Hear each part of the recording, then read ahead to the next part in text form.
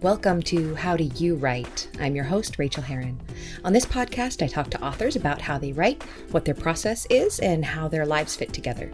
I'll keep each episode short so you can get back to writing.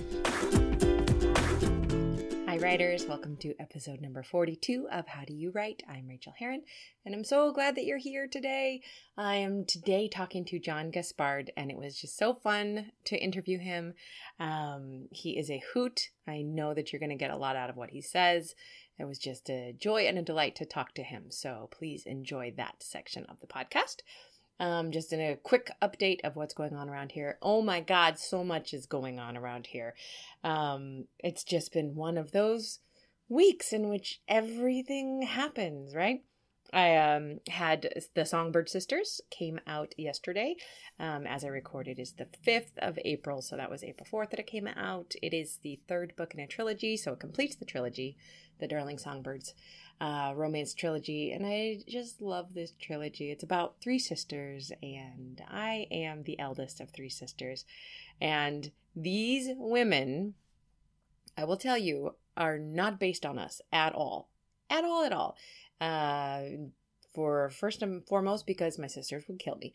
But there are some similarities, just like there are in all of the books I write, that family loves really hard. And my sisters are my best friends. And they didn't have that in these books until this last book came out. So I really enjoyed repairing those relationships fictionally, which I could do. It's so fun. And also the girls sing. They used to be a famous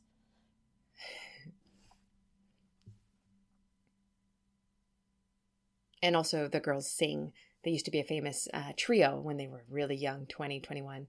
And then they broke up acrimoniously, and this is over the trilogy. They've been getting back together. But my sisters and I also sing.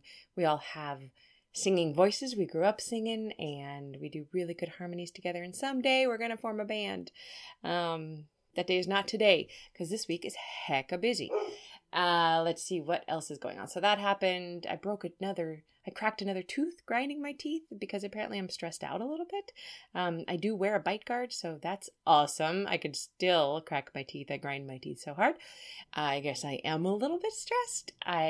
Because of the book coming out probably, and also because of the great big joyous incredible fact that tomorrow night I leave for Venice. I'm going on a writing retreat to Venice for 2 weeks. And the really awesome thing about that is that it is my writing retreat. I'm leading it. So I'm actually financially paying my way there and back. And I have developed an amazing curriculum. It's something that I hope will really, really excite everybody who attends.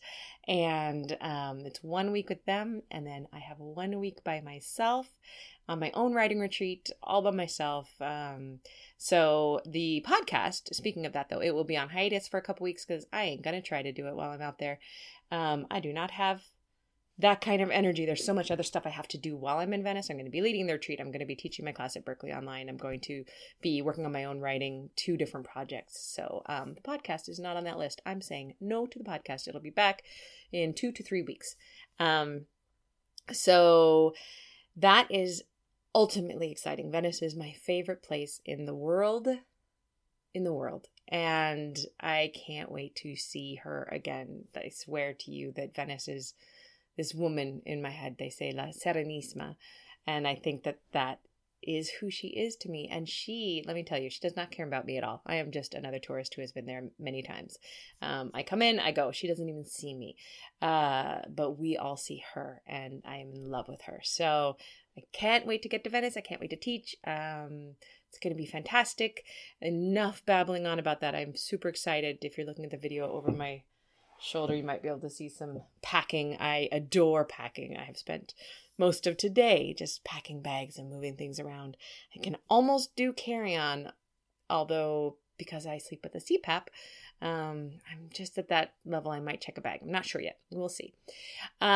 Little bit of business. Thank you to my new patrons. There are a couple of them this week. Elisa Avalana and I'm probably saying that wrong, Elisa Avellana, and RJ Theodore, and Suzanne, and Elisa Zoller. Thank you so much. I wish you buckets and buckets and buckets of words written, words that you are going to be thrilled and delighted by. And thank you for doing this. To all my current patrons, thank you. I cannot tell you how much it means to me to have you guys supporting my essays that I'm writing on creativity. And everyone who's a patron gets the book. When I'm done with the book, you get the essays as I write them. Again, thanks for supporting at any level. And I have to say, I have the most fun with a $3 level. For $3 an essay, which is like every 6 to 8 weeks. I don't charge monthly. I send out text messages that you can reply right back to about 3 times a week. And those are really fun. I love talking to people on those. So thank you, new patrons and old patrons. It means the world to me to have your support. That's it. Let's jump into the interview with John. You're going to really enjoy it. I'm very sorry about all the noises on this podcast. I can't shut the dogs up, and apparently people are texting me. But you know what? That's okay. Life happens. I hope that your texts are interesting today, and I hope that your words are from your heart, and I will see you in a few weeks. Okay, bye. Hey, you're a writer. Did you know that I send out a free weekly email of writing encouragement? Go sign up for it at rachelherron.com/write, and you'll also get my Stop Stalling and Write PDF with helpful tips you can use today to get some of your own writing done. Okay, now on to the interview. All right, well, today I am so happy to welcome John Gaspard onto the show. Hi, John. Hello. Hello. Thanks for having me. Of course. So glad. Let me give you a little introduction for people who might not know you. John is the author of the Eli Marks mystery series, The Ambitious Card, The Bullet Catch, The Miser's Dream, and The Linking Rings, all from Henry Press. And the covers are gorgeous. I love Henry Press covers. Mm-hmm. He has also written 2 popular books on low-budget filmmaking called Fast, Cheap, and Under Control, and Fast, Cheap, and Written That Way, which I love that title. In real life, John is not a magician, but he has directed 6 low-budget features that cost very little and made even less. No small trick. His blog, Fast, Cheap Movie Thoughts, has been named one of the 50 best blogs for movie makers and one of the 100 best blogs for film and theater students. He's also written for TV and the stage. He lives in Minnesota and shares his home with his lovely wife, several dogs, a few cats, and a handful of pet allergies. Indeed. I hear you. I'm allergic to both dogs and cats. So, and I have 3 dogs and 2 good cats. Planning. Yeah, that's very good planning. Excellent planning. It means I wash my hands a lot and I never touch my face. So, all right. Well, you do so much. It's like you write in these different directions, and I would love to talk to you about your process. Mm-hmm. What is the best time for you to write, and where do you do that writing? You know, I write everywhere. Yeah. Stephen King talks about reading anywhere. He always carries a book. And I always have my phone with me and am often just dictating things I sometimes just dictate them in an email and send them to myself when it comes to scenes or snatches of dialogue, things like that. Where are you doing that? Are you doing that in the post office in public or? Just about anywhere. Just about anywhere, seriously, except when I'm driving. I don't do it when I drive. But other than that, if an idea comes to me, I've stopped doing it. If I wake up in the middle of the night, I used to do it, but it disturbs my wife, so I have a pad and pen next to the bed, and I silently write it down. But yeah, it's this ideas come from anywhere, and I want to make sure I grab them and gather them in one place. So ultimately, all those ideas go into a Word document, which gets to be 20 to 30 pages long, and then you just kind of move stuff around, and then you structure the book, and from that you go, and you end up using 60% of it, and you make up another 50% while you're writing.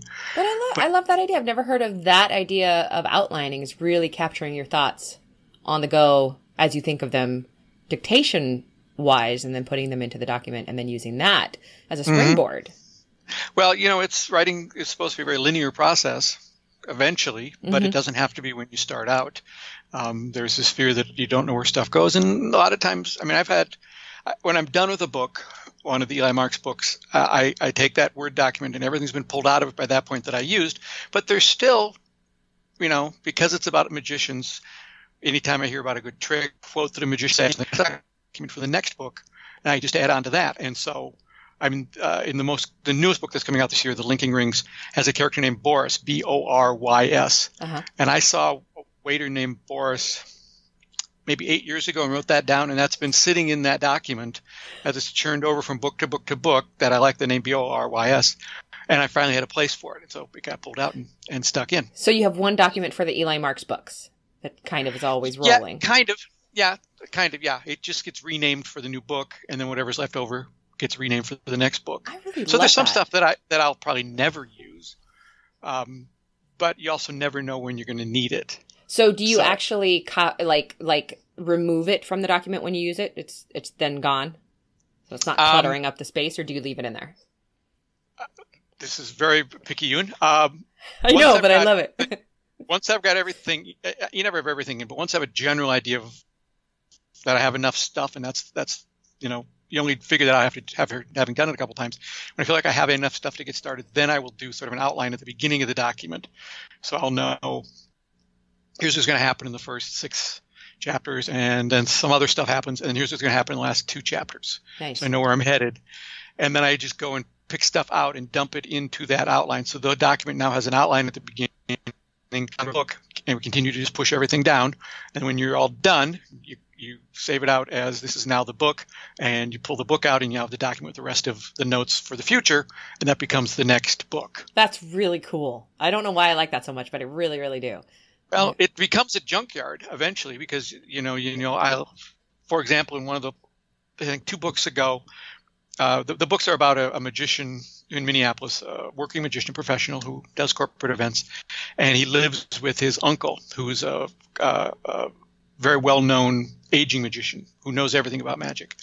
And at one point, I wanted him to say something to his nephew about scolding him, and he says to his nephew, well, you know what Dai Vernon said? Dai Vernon being, in the magic world, a very well-known real magician. So he said, you know what Dai Vernon said? And I needed a response from Eli. So I just did a quick search in my notes for Dai Vernon, and I had 4 different quotes from Dai Vernon. So I was able to have Eli just go, he said this, and Uncle Harry go, no. He said this. Well, yes, that's true, but that's not what I mean. He said this. And so these are quotes that I've been gathering for 4 or 5 years, and I was able to just all of a sudden have them. Boom, they went into the book perfectly, and then they're gone. That's fantastic. I use Post-its for that kind of thing, even to the point where I have a Post-its file within any Scrivener document that I'm working on, and they're not really Post-its. They're just snippets of sentences that I've thought of that go into what I call Post-its because I need to call them that. Yeah. So when you get to the writing part, how are you writing? Are you longhand, computer? What program do you use?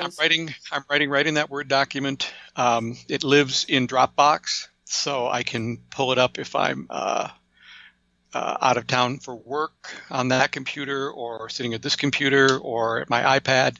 I've actually tweaked things on my phone with that. Dropbox is great for that. I used to use Evernote, but I prefer Dropbox just because it's everywhere, and I feel like it's better backed up than Evernote was. I love Dropbox. It has saved me quite a few times. When I had a catastrophic hard drive failure once, and it was just not a problem. I mean, it was an expensive problem because I needed to go get a new computer, but I opened the computer and turned on Dropbox, and everything was there. I love giving them my money. Can I give you a tip for that? Yeah, I would love that. Dropbox is great for that, but if you have, for Dropbox, I only put in stuff I need to get everywhere. I'm using a service called Backblaze, which is, I think, $50 a year, and it comes into your computer, grabs everything, takes it off-site. It's all encoded, so they can't really open it, but you can. And then if your house burns down, just email them and you send them $200 or whatever, and they send you a brand new drive, and that has everything on it. Now, as a filmmaker, I have all kinds of different files that I need to hang on to. Wow. So it's a really nice service to have where all your stuff is really in the cloud in a way, which is Dropbox is doing too, but Dropbox has some limits on size and things like that. Well, especially for film. Yeah. That's huge. So Backblaze is great, and it's that extra level of safety. Thank you for that. Because I have a computer friend who says if you don't have one backup, you have no backup. If you have 2 backups, you still don't really have a backup. Everything should be backed up in 3 different places. In fact, this afternoon I just took a 1 terabyte hard drive to the mailbox. It was holding temporarily all my photos for about 10 years, and it failed. So So See? Yeah. and I mailed it to a data recovery place. I'm going to pay him $1 million to try to get those photos back. So it's I can't even really think about it. Let's change the subject. I'm sorry I brought it up. No, listeners, back your stuff up. That's what we're saying. Absolutely. In every Yes. and I back up my writing. I email my writing to myself all the time. I call them different. I give them the day, so they're all under different files. So if one gets corrupted, the others might not. But yeah, it's worth having a plan. It really is. Yeah, not the old days, and it was right there. If you lost it, then you were done. So this is a much better system as long as you back stuff up. And how do you refill the creative well when you're running dry?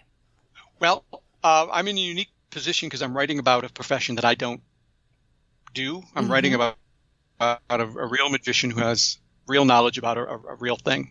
And the books, although they're not designed to be read by magicians who like mysteries do enjoy them and have pointed out how accurate they are. And that's for me, the biggest thing is making sure the magic stuff is accurate, which means I have to keep finding out about new tricks, new magicians, old magicians, feuds people have had, things that have happened in the magic world, quotes, things that have gone wrong, things that have gone right.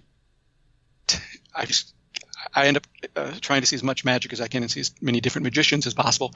And then I like to listen to books on tape when I drive to work. Yeah. I listen to some mysteries just to get that mindset. But, biographies, anything that just kind of refills you one way or another. Now, let me ask you, so you have all this magic trick, you have this base, this well of knowledge. And you say you're not a magician, but pushing a little bit further, do you perform magic tricks for your wife? Do you try them out? Do you No, dabble? She's very patient. I can do a couple card tricks because at book signings you kind of have to. Oh yeah. In order to get some level of interest. Although I have hired magicians for book signings.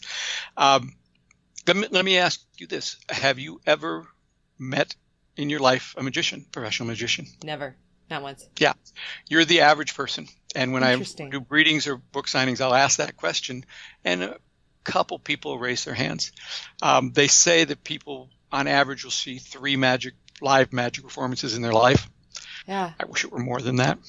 I think I've only ever seen one. So well, if you get a good one, it's great. If you get a bad one, it'll turn you off to the whole thing. So my job as the writer is I need to know just more than you know.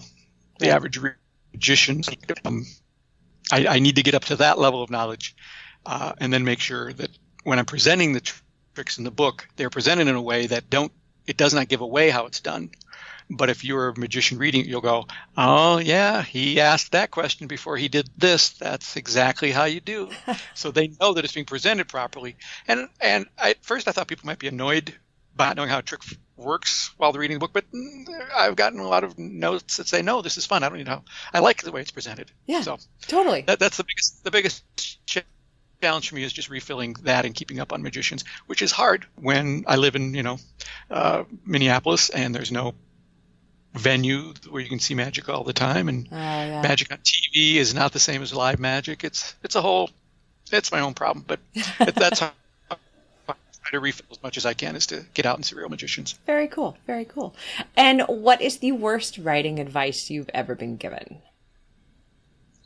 I don't know if this really qualifies as advice. I've made a bunch of low budget movies over the years and then had an idea for a novel about Jack the Ripper. And I wrote that and luckily found a very good agent in New York for it. Very nice woman, and she worked very hard for a year trying to sell it. And she really liked the book, and she thought it was worth doing. And she could not sell it. She said, I'm sorry, it's the market new. Do you have anything else? And I was working on the first Eli Marks book, The Ambitious Card, at that point, so I gave her that, and she loved that. And she spent a year trying to sell that. Could not sell it. I'm a new writer. It's 2008, 2009. The bottom had dropped out of the market. Yeah. Nothing you can do. So she said, I'm not going to waste your time anymore because I can't do this. I said, fine. And then I happened to find another agent who had just retired, but she still wanted to keep her hand in, and she loved both books. And so she spent a year doing the same thing. She was very complimentary on the first agent. She looked at the list. She said, she's really done a great job here. Let me try. A year later, she said, I just can't. Oh, how frustrating. I can't. And so at that point, you go, well, you should probably give up, right? because why not? But I didn't, and I happened to be flipping through the pages of a Mystery Scene magazine, which I read because it's interesting, and there was a review of a book, and it wasn't my book at all. But the tone of the book sounded like my book. That was kind of fun and different. And I looked at the name of the publisher, and it was Henry Press. And I'd never heard of Henry Press. Went online. They were very new. I think they had about a dozen books at that point, maybe. Sent it in. Got an email back saying, thank you so much. We have a lot of submissions. We'll get back to you in a couple months. A week later, the editor called and said, somehow you got to the top of my list. I don't know why, but I love this book. We want to publish it. So if I had given up, which would have been a very reasonable thing to do, absolutely, after 2 years of agents saying, then nothing would have happened. But there's a way in. There's always a way in. Yeah. And I think it helps to do things like read Mystery Scene magazine or do anything where you're finding out stuff. I used to read there's a site called, I think, watercooler.com, which had a lot of information. Absolute right, Watercooler. I'd read that all the time. And just not give up if you think you have something good. And in the case of those two books, both the agents were very complimentary. They weren't just trying to be nice. I mean, they're agents. They're not going to be nice. So exactly. They're not interested in being nice. They're interested in making money. Yeah. Oh. Exactly. So that was encouraging, but then discouraging when neither one of them could do anything with it. Well, good for you for persisting. You got to persist. Really, really awesome. Speaking of awesome, what secret writing tip of awesomeness did you discover the hard way? It's one of the best pieces of advice I've ever heard, and I wish I would have heard this before I finished the first two books, which is Elmore Leonard said something like, don't write the parts that people skip. Oh, I love that piece of advice. Which sounds sort of flip, but then I would go back and look at the book, and even I would be skipping reading some of this stuff, and you go, all right, you really need to cut to the chase here. And that's sort of meshed with, there's a screenwriter named Paul Schrader who wrote Taxi Driver and other things, and his description of how to write a scene I thought was really great advice. He said a scene in a movie or a play or a book is a cocktail party, and you want to get there as late as you possibly can. It's entertaining as you can, and leave as soon as you can. And so with that in mind, when you're writing a scene and you take Elmore Leonard's advice of leaving out the stuff people skip, it tightens up your writing, and you get to the point faster and you get out faster. I love that. I use that directly. And I often feel those parts that people would skip coming. And I don't always know that's why I'm feeling this, but it's the scene that I'm really just like, oh God, I don't want to write the scene where they talk about it in the kitchen. Well, yeah, you don't need the scene where they talk about it in the kitchen. And when you learn, you learn to stop writing those, you don't even have to waste time removing them later. Yeah, that's awesome. Can you give us a quick craft tip of any sort? I don't know if this qualifies as craft, but it's come in handy, and it was said to me by a playwright, I want to say 40 years ago. I was working on a low-budget movie. We had written the script. We were getting ready to shoot, but it wasn't done yet. And it was working. 3/4 of it was working, and the ending wasn't working. And we couldn't figure out why, and I gave it to him, and he said, I don't know what the solution is, but the solution you need is already in that script. You just need to go back and find it. You don't need to add anything. It's already in there. You just need to go find it. And in this instance, there was a minor character early on that we'd kind of forgotten about who it made perfect sense to make him come back. And it's always stuck with me that there's a tendency sometimes to think in order to fix something, I have to add. Oh, God, yeah. When in fact, if you just go back and look, there's something, the solution's earlier. You just need to look for it. I mean, when people say, with movies, they'll say, this scene didn't work. And they think it's because the scene they're talking about didn't work, when in fact, often it's the scene before that didn't work, but they're not feeling it until they get to the next scene. And I think the same is true in writing, where the problem is actually much earlier and the solution is earlier as well.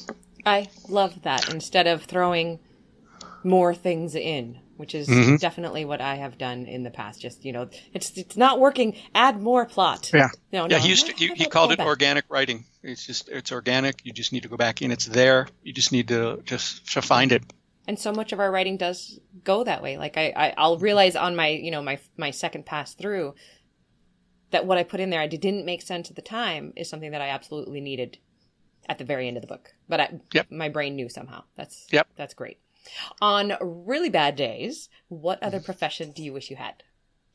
Um, I really enjoy video editing, editing dramatic stuff, and I do get to do it occasionally, but I've never really made any money at it.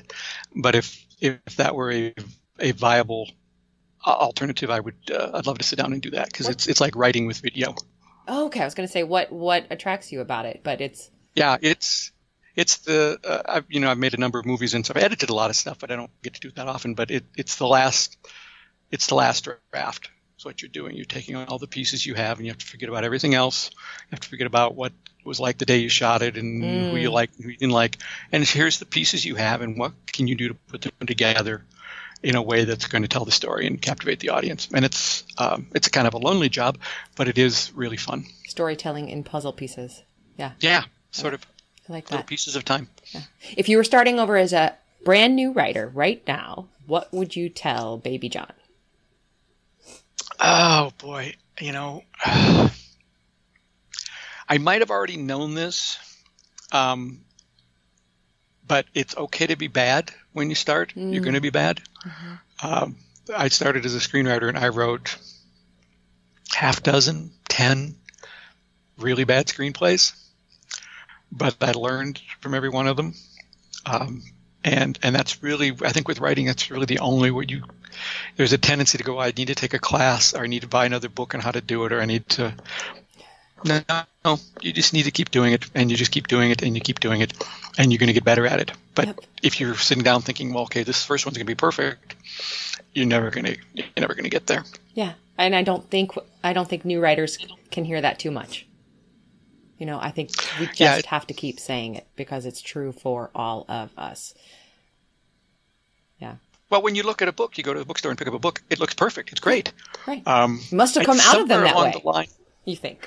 Yeah. Somewhere, Stephen King published or printed somewhere his editor's notes on a chapter from one of his books. And although I love Stephen King, he writes too much. He just end the book. But anyway, I was amazed at, he's written 50, 60, I don't know how many novels. The level of detail that the editor was going into on, you don't need this word. The sentence should be this way. Cut this, move this here. And you go, really? After all that, and there's still an editor who has to go in. And you don't see that as a beginning writer. You just see the finished product and think, well, that's how it comes out. But it doesn't come out that way. There's a lot of steps in there. Yep. And there's that whole problem of the gap that, people who want to write are excellent readers and they know what good writing is. And and then that frustration sets in when they read their own work and because your taste is excellent, that it's not up to your standard. And that's so painful to work through. And the only way to work through it is to keep on writing crap. And eventually you get better. Thank you. I'm all for it. And what would you like to tell us about right now? Where can we find you? Well, where can you find me? I'm on Facebook, John Gaspard Author. Where else can you find me? Well, I know I have the Eli Marks series has a free short story that people might want to get into the series, which is an easy way to get into the series. The way of getting it in print is tricky, but if you just go to SoundCloud.com and search for The Invisible Assistant, you can get a nice 40-minute audiobook version of it. Oh, fantastic. Because all the books, I've produced them as audiobooks as well. And we have a great narrator, and I keep telling people, read the book, sure, but you're much better off listening to it because I enjoy it much more listening to it than I do reading it. I'm sitting while we're recording it. I mean, I'm running the board and editing it all, but he's such a good narrator and he really brings it to life. So anyway, it's called The Invisible Assistant. Go to SoundCloud.com and search for that, and you get a free copy of it. And it'll get you into the series. It'll introduce some of the characters and give you a sense of what it's like. And it's a fun little locked door mystery. I will. I love locked doors. I will link to that in the show notes, listeners, too, so you can just come over and check it out there. Well, thank you so much for your time, John, and I hope that you get some good writing done this week. Thanks for being on the show. I hope so. We're in refill mode, but thank you. Okay, take care. Okay. Bye. Thanks so much for joining me on this episode of How Do You Write? You can reach me on Twitter, Rachel Herron, or at my website, rachelherron.com. You can also support me on Patreon and get essays on living your creative life for as little as $1 an essay at patreon.com/Rachel, spelled Rachael. And do sign up for my free weekly newsletter of encouragement to writers at rachelherron.com/write. Now go to your desk and create your own process. Get to writing, my friends.